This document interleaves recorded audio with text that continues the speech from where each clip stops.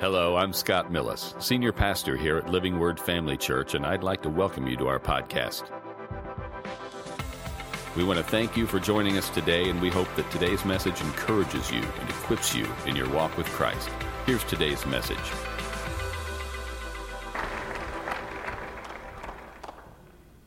Thank you. Good morning, Living Word Family Church. Good morning.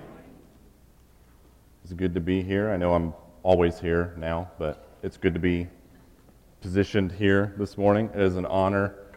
And I ask you to believe with me for unction and utterance this morning as I attempt to convey what God has put on my heart to share with you. It's good to hear about from Pastor Hagen. It's good to be missed, I guess. I certainly do miss parts of Oklahoma, but as hot as it's been here, it's probably even hotter there, so I'm good. So this morning, if you want to make your way to Philippians 4, 6, and 7, that is what I'm going to be preaching on. Let me give you start by giving kind of the origin story of this sermon. A couple months ago, I wasn't asked to preach this Sunday until about a month ago, but back in mid-June, I took a weekend trip to Tulsa to be in a friend's wedding. And it's about a 8-9 hour drive, depending on how much you sin by speeding. I've heard a couple people say they make it in under 8 hours, and those people will not see the kingdom of heaven, so just kidding. About an 8 or 9 hour drive for me, a couple stops, and I usually try to mix up what I do during that drive. Sometimes I'll spend some time in prayer, I'll spend some time listening to music or listening to sermons or just in silence because I'm weird like that at times. So it varies, but on this trip back in June, I actually spent the majority of the trip down listening to sermon CDs, which are still a thing. I was pleasantly surprised to find out that my 2017 car had a CD player. I found these CDs, these sermon CDs, when I was cleaning my room out when I moved back here in May, and they were from my grandpa that he preached in maybe 2009, 2010. And I found a string of them, like back-to-back weeks. I don't know. It may have been a whole series. I'm not sure. But I was pleased to find those, and it was a series on hope, which was fitting for so many reasons, just in this hopeless world that we're in. It was just great to hear him preach again, that series. And it gave me the itch to preach again. I hadn't preached. I preached here in November, and then I preached 3 times in class over the last couple terms of school, but it had been since April, so here I am in mid-June. Like he said last week, everything I learned was growing sour in me. I needed an outlet. So on my way back from Tulsa that weekend, I took some time during my trip, and I just preached to myself. In the car, nobody else. I mean, Jesus was there, but I just took some time, probably a couple hours, and I preached. And obviously driving, knowing that I couldn't look up scriptures safely, I had to pick something that I was pretty familiar with. So I went with Philippians 4, 6, and 7, and it was good. None of you are going to hear it because this version will be a little different, but it flowed very well. But it was listening to my grandpa and those sermons that kind of lit that fire in me. It reminded me I got a little flashback to being about 13 and watching basketball in the spring and the fall, and I'd be watching it on TV, and I'm like, no, I gotta get out to the driveway. I gotta do this myself. I hit so many buzzer beaters in our driveway. But anyway, I preached to myself for a little bit. I wish I would have recorded it. I think that would have helped me in preparation for this, but God's going to help us this morning. So, when I was initially asked to preach, though, I tried to come up with my own ideas of what I was like. Okay, I can go this direction. I had all these ideas of titles and sermon ideas. I'm like, okay, I'm going to preach from 1 Samuel 17. I'm going to do this. There was no flow to any of that whatsoever. God just kept bringing this from June, which I hadn't thought about since then. He kept bringing it back to me, Philippians 4, 6, and 7. So This is a little bit different for me. I know I've only preached a handful of times in general, but I tend to be more of a point by point kind of. That's just, it fits my personality. But today we're just going to take this passage and we're just going to go phrase by phrase. If we make it through both verses, so be it. If not, I'm fine with that too. So whatever God wants to do this morning, we're just going to, I don't have the luxury of saying, oh, let's unhook and pick up next week. But see how good it is. yeah. So we'll just get as far as we get and go from there. But I'm going to start in prayer this morning. Heavenly Father, I thank you so much for the opportunity to corporately gather in your name. Your word says, where 2 or 3 are gathered, you are there in the midst of us. We thank you for your presence here this morning. We thank you for the chance we had to minister to you in worship. And now as we go to your word, we thank you that it will not return void. We confess that we are good ground this morning, and we will produce fruit from what we hear today. In Jesus' name, amen. So, for those of you after my own heart still using physical Bibles, I have given you a chance to get to Philippians 4, 6, and 7. So let's just start by reading this short passage real quick.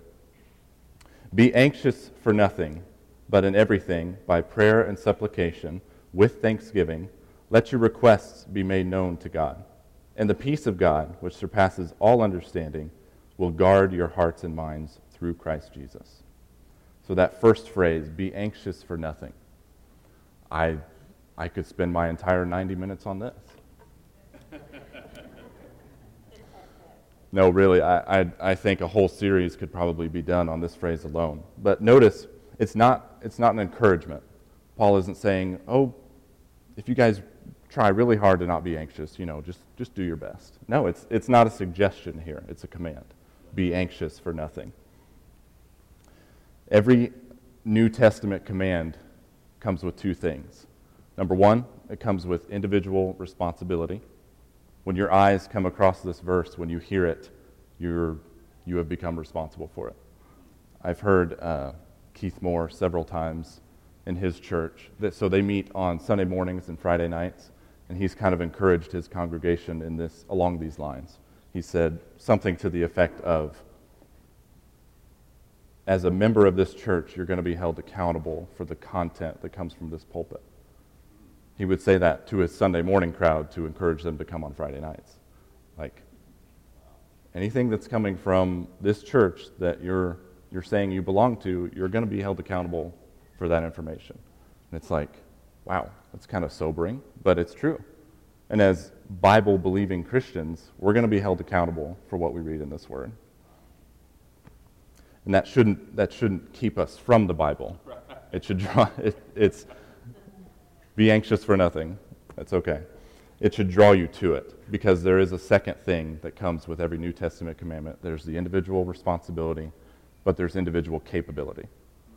The responsibility side of it is like the weight of it, the gravity of the word. But the capability side brings the hope, right? God has never and will never instruct you to do something that you can't do. It may take time, it may be hard, but it is doable.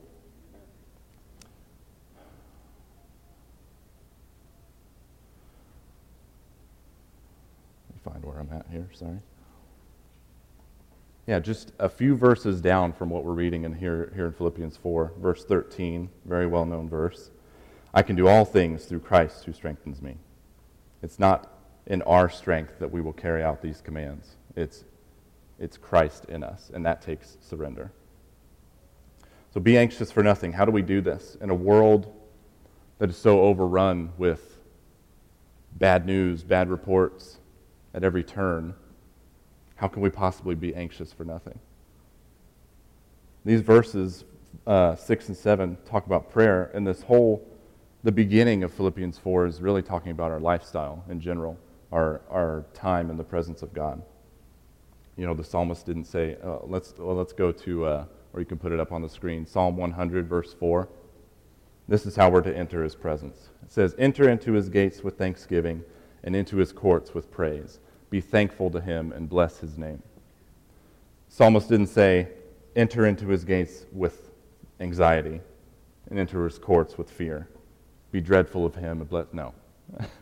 We're supposed to enter into his presence, into not just corporately, but individually, enter times in his presence with this thanksgiving. And we'll talk more about that when I get to that part of the verse, but this is just so important.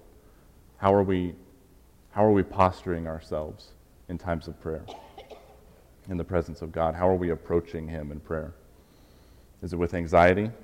Is it with fear? I believe fear in our approach with God is a result of not having a full revelation of his love and his goodness. The other day I was listening to a song, it may have been last week at some point, listening to a song by Travis Green with a very, very simple chorus, but it's sung from God's perspective. It says, "I am good, you are loved." Simple, but true. Those two truths, revelation of those in our lives, mean fear has no place. 1 John 4:8 says that God is love. And then verse 18 of that same chapter says that there is no fear in love, but that perfect love casts out fear. So with that being the case, we cannot truly get into the presence of God with anxiety. The two can't coexist.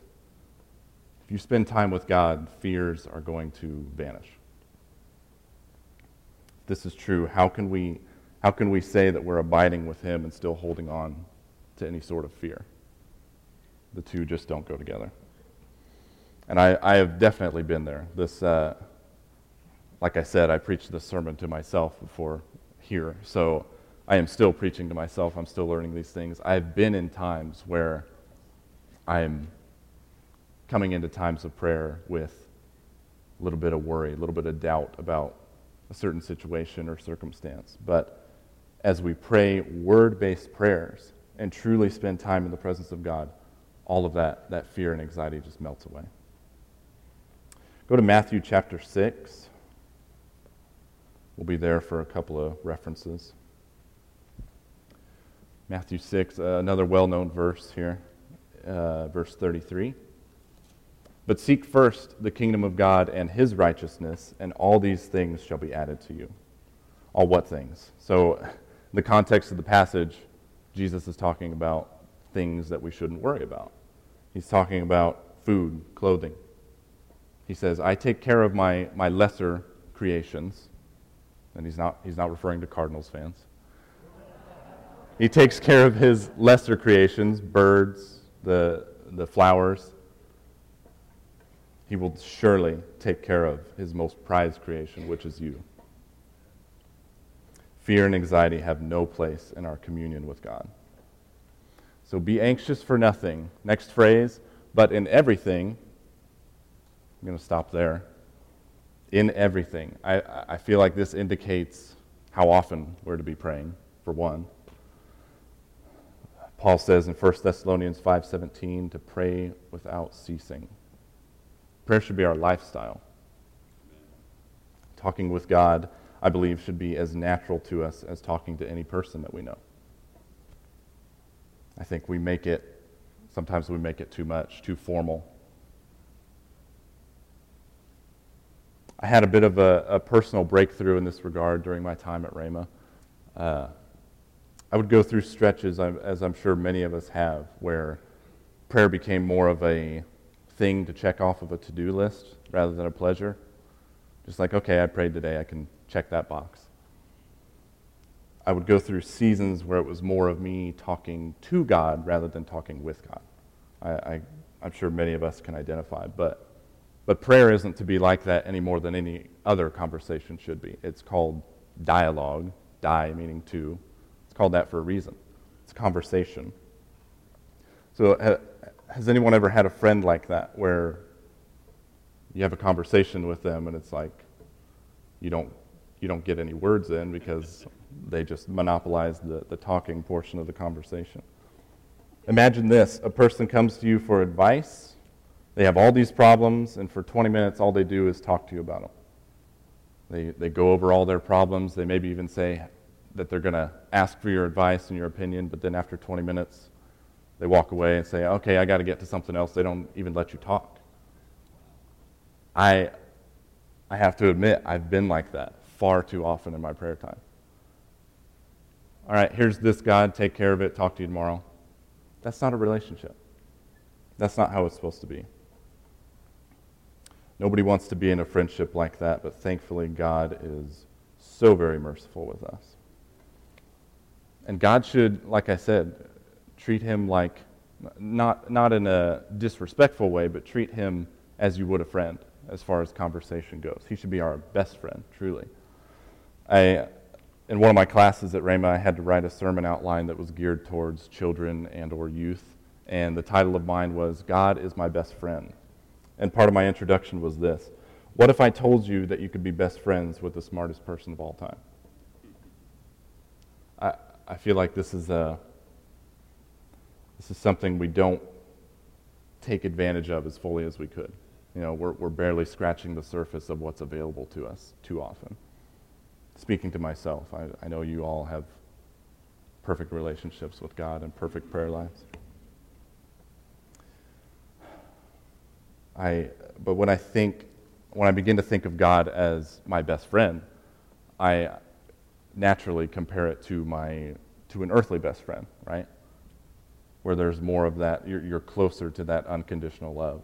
And having not been married, I can't speak to that. I mean, my small group knows I've been married for 15 years, but the rest of you don't know that, so. But I think of a natural best friend. You know, I can mess up, I can make a mistake, and Nathan will love me through it. This doesn't happen anymore, thankfully, but we can not talk for weeks or months, and then the next time we're together, we pick right back up where we were. And God's the same way. It's not, you know, when we have prayer time with God, it's not like we're building up credit in order to ask for something bigger. We don't have to, because at times I've felt this like guilt or apprehension in prayer time, because I'm like, oh, I've missed a couple days of prayer. I can't go to him now. That's not how it is. If he's your best friend, you can go to him at any time, and he's going to be there, and he wants to answer your prayers. So that's how we should approach it. We're building a relationship with an all-knowing and an all-loving God, right? There's definitely a time and a place for more official meetings with God, but just talk to him casually. If you're processing something emotionally, talk it out with him. He knows about it anyway. You could be one conversation with him away from the answer that you're needing, the breakthrough that you're needing. When our prayer time is talking to God, it's religion. But when our prayer time is talking with God, it's relationship. So be anxious for nothing, but in everything, next phrase, by prayer and supplication. The thing that strikes me here in this phrase, prayer and supplication, is the fact that he said both words. What's the difference? I figure if he's using both words, there has to be a difference, right? So I looked up the words, and they are two different Greek words. Now, this is usually the point in the service where pastor or preacher might say, oh, I'm not a Greek scholar, but I am. So, I mean, I went to a school that has a Greek word as its, anyway. I'm not even going to attempt to pronounce these. So, but the word for prayer here means prayer or worship, an oratory. The word for supplication means a petition or a request. And our English dictionary definition of supplication is a humble, earnest entreaty or request. So, still kind of hard to pick out differences there. To my best understanding, I feel like supplication is kind of a level up from just regular prayer. And some differences may be time and energy spent. For instance, a prayer is something that could be prayed 20, 30 seconds, but maybe supplication is more like 5-10 minutes of really digging in prayer. Or a prayer is something that could be done while you're driving, while you're doing something else, but supplication is more separate time to really press in. That's I don't have scripture for that necessarily, but that's kind of my understanding when I read this, is that supplication is just more intensity, I guess. And when I think of that, I think of we're told to offer prayer and supplication for our leaders. Paul tells that to Timothy. Prayer and supplication. So I encourage you, don't just toss up a half-hearted prayer for your leaders, but supplicate. Is that a word? Supplicate for your leaders, and not just the governmental authorities, but any leaders in your life. So be anxious for nothing, but in everything, by prayer and supplication, next phrase, with thanksgiving. I personally feel like there's no more important component to prayer than thanksgiving. Parents here, when you give your kids something and they're genuinely thankful for it, doesn't it just, you just want to give them more at that point, right? That's how, I feel like that's how God is with us. When we approach Him with thanksgiving, He's like, yes, this is the attitude I'm wanting from you, and it just makes Him want to bless us even more. There's a lot of complaining that goes on in our world today. Obviously, we hear it, again, everywhere we turn. But once you start really thinking about things to be thankful for, I've done it before. I've sat down and I've started to make a list. Once you get going, it's hard to stop. There's just so many things to be thankful for. And as I said earlier, we're to enter into His presence with thanksgiving. And I believe we're to leave His presence. We never really leave His presence, but I believe we're to leave times of prayer with thanksgiving as well. I like to, with many of my prayers, I like to employ the sandwich method in this way. We more often probably hear that in like a coaching context, or maybe a work context, where you sandwich, you go compliment, criticism, compliment. That way the criticism kind of gets hidden in between the good things, So in prayer, I like to do thanks, request, thanks. I like to sandwich the meat of my request between buns of praise. Feel free to tweet that one. But that's what. Why do I think that this is a biblical way to pray? We see it in Jesus' model prayer. When the disciples say, "Teach us how to pray." If you're still in Matthew 6, that's one place where this prayer is. Verse 9, how does He start the prayer? He says, "Our Father in heaven, hallowed be your name. Holy is your name." That's praise. That's how He's starting. That's how He's telling His disciples to start their times of prayer. And then how does He end it? I don't know if it's verse 13. "For yours is the kingdom and the power and the glory forever." There's praise too.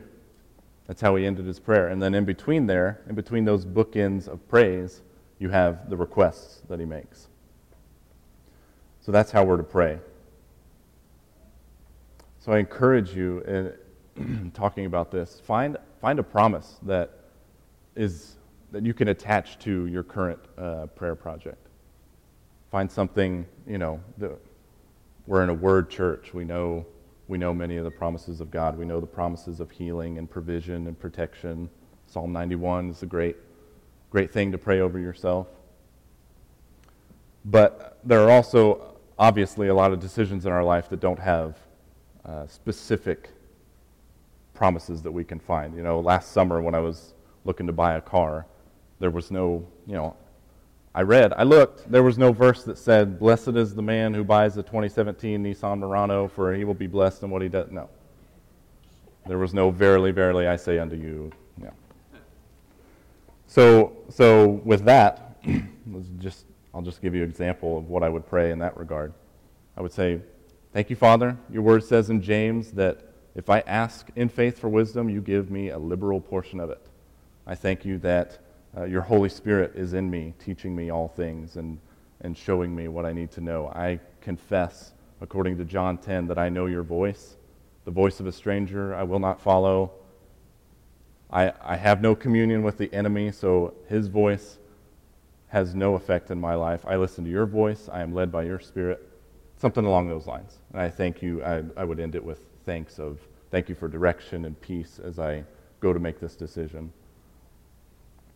Something along those lines, Find a promise. It doesn't have to be super specific, but there are enough things in this word to get you through anything that you're going to be praying about. Be anxious for nothing, but in everything, by prayer and supplication, with thanksgiving. Next phrase, let your requests be made known to God. So let's go back a little bit in Matthew 6, back up to verses 7 and 8. This is some more very important instruction on prayer from Jesus himself. Verse 7, and when you pray, do not use vain repetitions as the heathen do, for they think that they will be heard for their many words. Therefore, do not be like them, for your Father knows the things you have need of before you ask him. First of all, I have definitely found myself praying vain prayers at times, or vainly repeating prayers. There's nothing wrong with repeating prayers as long as you're still praying from the heart. It's the vanity of just praying something by rote that you pray every day. I won't go there, never mind. And it's not about the length of your prayers. He says they think that they will be heard for their many words. It's not about these long-winded prayers. I've found in my life that some of the most powerful prayers I've prayed have been the most succinct ones. It doesn't have to be all long and drawn out by any means. So Jesus says, therefore do not be like them, for your Father knows the things you have need of before you ask him. I don't think Jesus here is telling us not to ask. I think he's instilling confidence in us, in his, whoever was the audience at this time, instilling confidence in us that God knows your requests ahead of time. It's like going to a restaurant where the waitress already knows your order. Maybe they know your name. Maybe they know the sauces you want on the side. I may be speaking from experience. Chili's on Prospect. Or Dairy Queen here in town. Slim Chicken's a Broken Arrow. Yeah, I don't have a problem. It's okay. But picture it like that, God already knows what you're coming to him with, but go to him anyway. He says later in this very sermon in Matthew 7, he says, ask, and it will be given to you. So he's not telling us not to ask. He's just instilling confidence in us that, again, we're praying to an all-knowing God. Basically, if you knew that your dad had all the money in the world, how easy do you think it would be to go up to him and ask for $5? Like that's nothing to him if he has all the money in the world. So with God's wealth of wisdom, of provision, of healing power, him meeting our requests when we ask him is no more than $5 to him. But we're still supposed to ask. He wants us to ask with confidence. Be anxious for nothing, but in everything, by prayer and supplication with thanksgiving, let your requests be made known to God. Next phrase, and the peace of God. And the peace of God. When we pray as described in verse 6, confidently making our requests known to an all-knowing God, with thanksgiving, with no fear, this is what we can expect, the peace of God. It's not our peace. It's not man's peace. It's not Nixon peace, It's the peace of God. Turn to John 14. We'll go to verse 27 and read a couple verses here.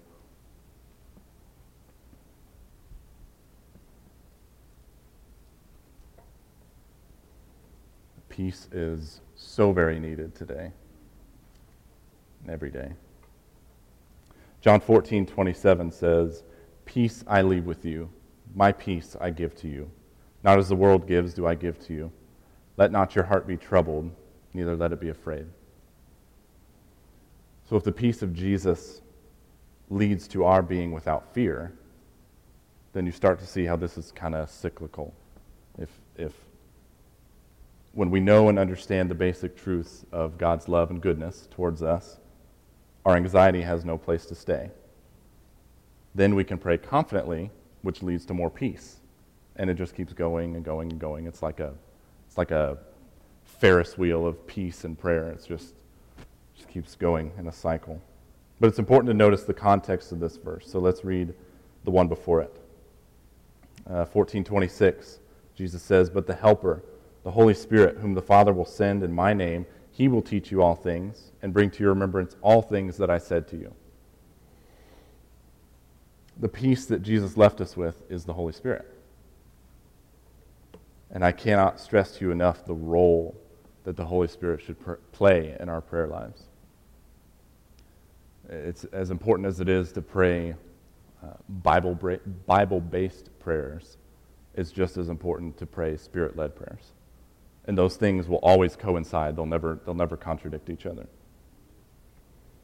Brother Hagin said, "Success is always the result of following the leading of the Holy Spirit." I don't know about you, but I want to have a successful prayer life. Amen? But another aspect of this is praying in the Spirit, praying in tongues. This is, so many times I've felt peace just come over me as I'm spending some time praying in the Spirit. It's an amazing feeling. And it's an awesome tool available to those who have been filled with the Spirit, which we were privileged to see many people receive last week here. It was just amazing to see. But part of that infilling includes this ability to communicate with God in a whole new way. It's us syncing up with the Holy Spirit and praying perfect prayers according to the will of God. The more I think about that, it's like, how could peace not be in that situation?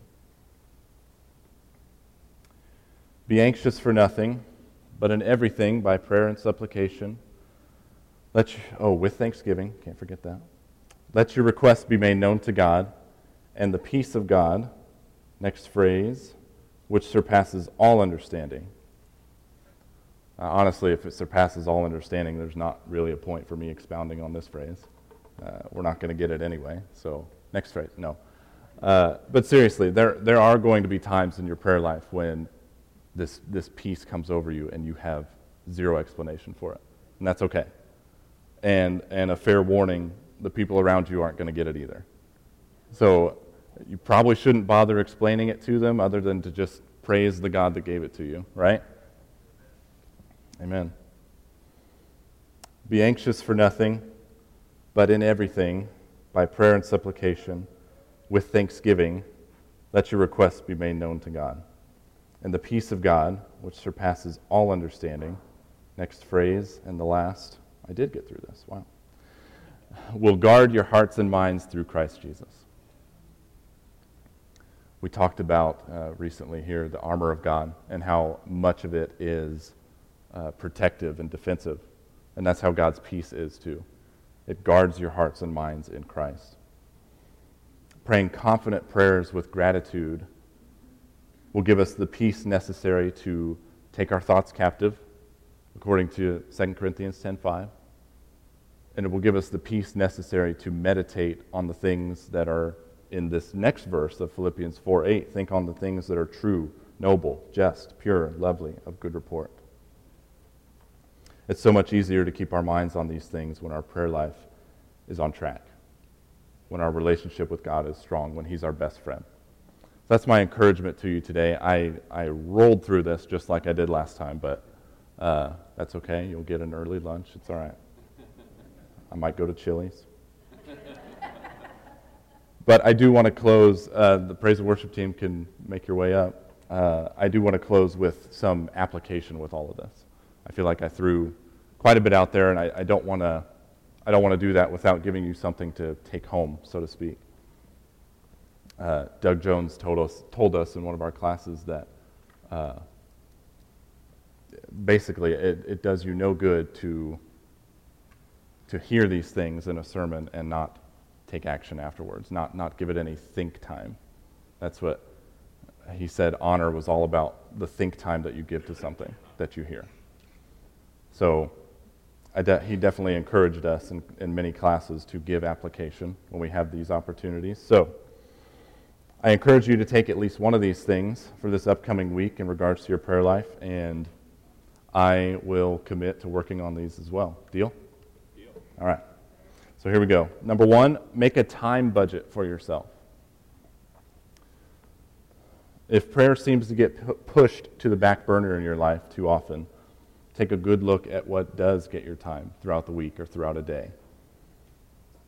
John Wimber said, "Show me where you spend your time, money, and energy, and I'll tell you what you worship."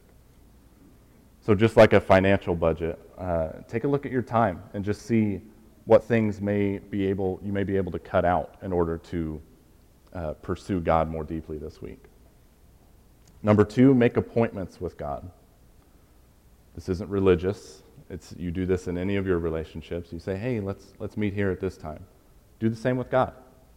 Give him a time and a place, and make it a point to not let anything overtake that appointment. It's the most important thing you will do in any day. So set aside time for that time with God. And number three, purpose to pray in the Spirit more. I know that's a little more vague, so let me suggest this. Choose something that you do every day, whether it's your commute to work or a shower, hopefully that's daily. Something along those lines. Choose that time to multitask. Guys, choose something that's maybe a little more mindless so you can actually do this. But whatever it is, take that time, and while you're doing that, pray in the Spirit. I think you'll be amazed at the peace that comes over you as you do so. So I definitely look forward to hearing some testimonies come from this. Prayer is such a powerful thing. I often feel that it's underutilized in my life. But as I continue more and more to view God as a friend and not just some distant creator who's difficult to communicate with, I find freedom. And maybe you're here today and you've never experienced that freedom because you've never accepted Jesus as your Savior. But this peace we've talked about today, this relationship in prayer, it's real and it's available to everyone. Romans 10:13 says, "Whosoever shall call upon the name of the Lord shall be saved." It's as simple as that. And becoming a Christian doesn't necessarily mean that fear will never try to take hold of you. But as you come to know God as your Father and begin to more fully realize His amazing love for you, the peace melts away that fear. Additionally, beyond this short earthly life that we live, our acceptance of Jesus also means eternity with Him. And in a world of uncertainties, there's no better thing you can have knowledge of than that. Assurance of salvation, assurance of eternity with our Father, the one who knows the end from the beginning. So if you're here this morning, you've never made that decision, we could stand. I'm sorry. I apologize. Go ahead and stand. If you're here this morning, you've never made that decision, just raise your hand. It's a simple step, but it will change your life. It's a simple prayer, but it is a springboard to the best relationship you will ever have. So just raise your hand if there's anyone here who has never made that decision. God's ready for you to make that today. Amen. I don't see anybody. I trust that means that we are all already experiencing that relationship. Amen. And I also trust that we will take this word that we've heard today and propel forward into even a deeper relationship with Him. Thanks again for listening. To hear more messages like this one, make sure to subscribe and check out our podcast channel for past episodes. And if you enjoyed today's message, consider sharing it with a friend. For more content and information about Living Word, check out our website at livingwordfamily.org. And remember to live the gospel and preach the gospel.